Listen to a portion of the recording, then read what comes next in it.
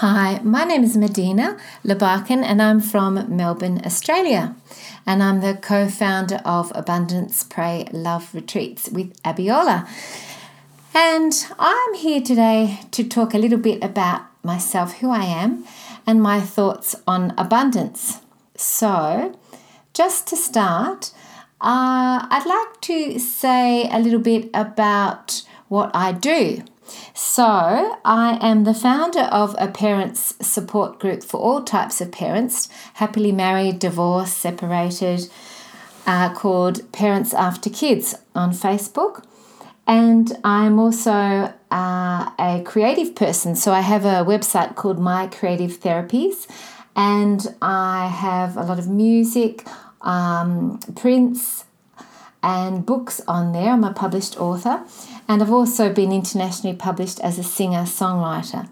Had a song in an American movie and shot a video clip with a wonderful international film company and bits and pieces, and I'm working on a series of children's books and animations with a company called Delta Music, and doing lots of wonderful creative projects. Basically, that's what I love. On top of that, I'm a holistic coach, and I coach people both through doing sort of practical life coaching skills as well as spiritual healing work. And I've had a long history of training in alternative modalities such as being a Reiki master and things like that. So, bit of a mouthful, and there's probably more too, but anyway, that gives you a bit of a general idea. So, I'm here today to talk about abundance. This is a very interesting topic because it means different things to different people. In terms of my history and abundance, if you look at abundance in terms of money, my father was a young man who was 14 when his father left the house he shared with his mum and two sisters, and his father basically just disappeared. So he never saw him again, literally. And he was left with a very strong, obviously, a feeling of abandonment, rejection, he's quite angry about it. But also he was left with a very insecure feeling regarding finances and money. They struggled to think how they were going to cope and manage with, the mum being there and the three kids, and they ended up taking a boarder in the house in terms of trying to have additional income. And I'm pretty sure that it left a sort of a long-term scar or wounding with my dad, where he felt that he was very strongly compelled to earn a good amount of money, good income, no matter what, because of that background, because of that childhood. So this led him to be very focused on, the physical reality of surviving in the world and earning a good income. So he went and became a chartered accountant. He worked really hard, got good grades, and then became an accountant and then became a chartered accountant. He worked his way up to the top as a partner in a chartered accountancy firm, a big one, travelled the world and, did really well and had, a really good solid income there.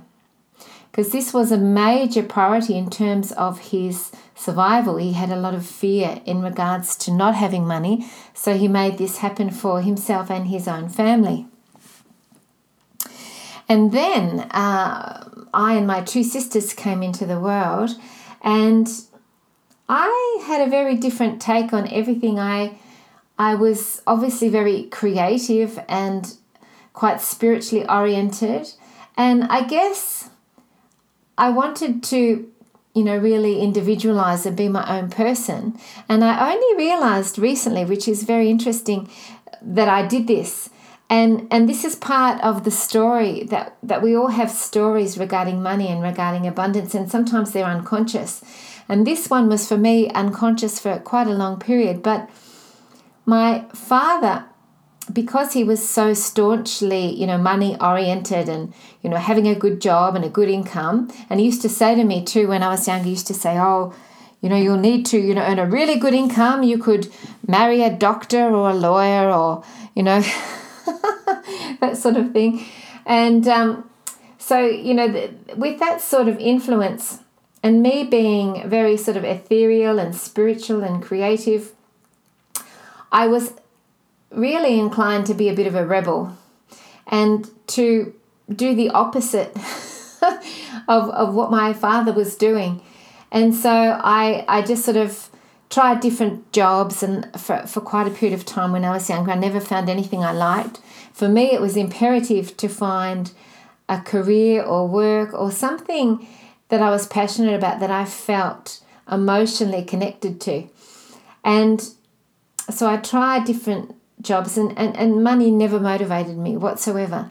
However, because of this drifting aspect, I for many years had very little money, and I didn't give it any sort of priority because, again, in the back of my mind, I think I was rebelling and thinking, well, I'm not really like my father. I'm my own person, and I don't need to function in the world in the way that he did. Unfortunately, the consequence of that was that for many years I had very little money whatsoever.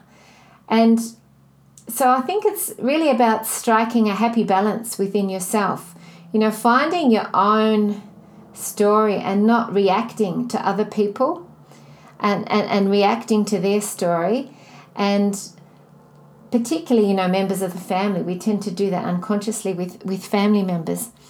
And so then what I discovered was that abundance for me, as I evolved and I followed a spiritual path and a spiritual journey, abundance to me meant being full on all levels in life, spiritually, mentally, emotionally, physically.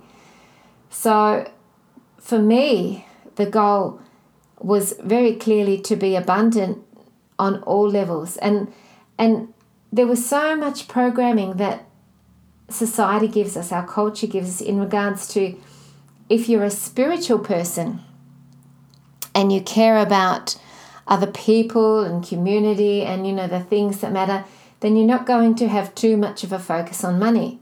However, this tends to be very, very counterproductive. And, if we're spiritual people going out into the world with a message and wanting to create a better world, then we need resources behind us in order to achieve that. We need to be able to create our own solid foundation financially, and then we can do more in the world. We can help more people, not only ourselves, which of course is the first priority, but we can also help so many other people. And I think this is a really, really important point. So as I developed my own paradigm of what abundance was, which was, having joy in your life, being able to do the things that you love, to be able to see the people that you love, spend time with them, to be able to not be tied to a 9-to-5 job. For me, I'm a bit of a gypsy, I'm a free spirit, and I can't live in a way where I feel restricted or confined. So for me, it's about finding a way to create abundance for myself, which is an expression of my joy. Deepak Chopra calls that Dharma. I think that Deepak Chopra sums up this meaning of Dharma very well in his book called The Spiritual Laws of Success.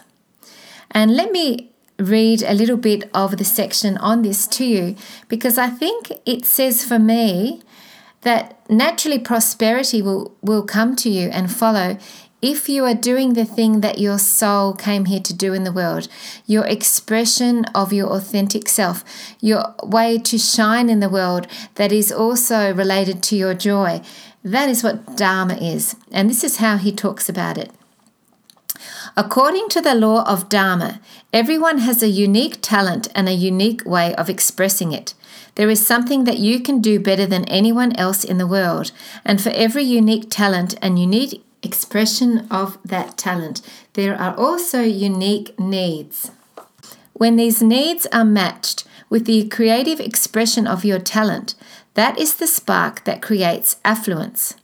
Expressing your talents to fulfill needs creates unlimited wealth and abundance. If you could start right from the beginning with this thought, you would see that the effect is that sort of self-absorption that we often have, when we're younger. When you start focusing on other people, you naturally seem to also step into a higher level of joy as well. So to me, all these things are really what abundance is. And as I said earlier, abundance can mean different things to different people. And then there are the people that have a lack of clarity about what their purpose is, about what they're here to do in the world. So those are the people that I would encourage when they're striving to locate what their true abundance is. I would encourage them to have a reminder of going back to when they were a small child or a young child and remembering the joy that they had at that time and what were the things specifically that gave them that joy. This is a really good way of locating what your natural or true essence resonates with. And I think to be able to get clear on your path in life in terms of, what have you experienced in life? Because often what we've experienced is what we've come here to teach and to give the world. So that can also give us a stronger sense of what our purpose is. Because I do believe that when we're on track with our purpose, then we're also on track with our abundance. It took me a long time to be able to get on track with it all. I tried different things for many years, different jobs, and nothing really resonated. But I was curious about the world and I wanted to try different jobs and experience different things. And I guess that was a really important aspect of my learning and my evolution as a soul here on the physical plane. So it was all good. I don't regret anything. So abundance, very, very good question. I would tell you that if you're still searching after listening to this talk, to be able to sit still, have periods of time when you just sit quietly in silence and you go within, because often in the rush and hurry of everyday life, we're so busy that we forget to really connect to our essence and to our soul and to our foundational core, and we don't know what we're thinking or what we're feeling. So to be able to sit still and have time where you're reconnecting. Nature is also a wonderful way to reconnect with our inner self, to spend time alone in nature. So I'd like to finish today with this talk with a very beautiful blessing that I found that I think is a blessing of abundance. And I really hope that you're able to find your true joy and abundance in this lifetime, because it is so important. If we leave this world without finding our purpose or being able to create the thing that we came here to do, then I think there is a deep sense of yearning and an emptiness and a void that we can't really fill. And, maybe next time when we come back, we'll have to fill it that time. But it's much better, of course, to do it now while we have the opportunity. So here is this beautiful blessing. I hope you like it.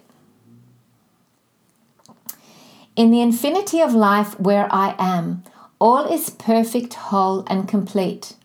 My unique creative talents and abilities flow through me and are expressed in deeply satisfying ways. There are people out there who are always looking for my services. I am always in demand and can pick and choose what I want to do. I earn good money doing what satisfies me. My work is a joy and a pleasure. All is well in my world.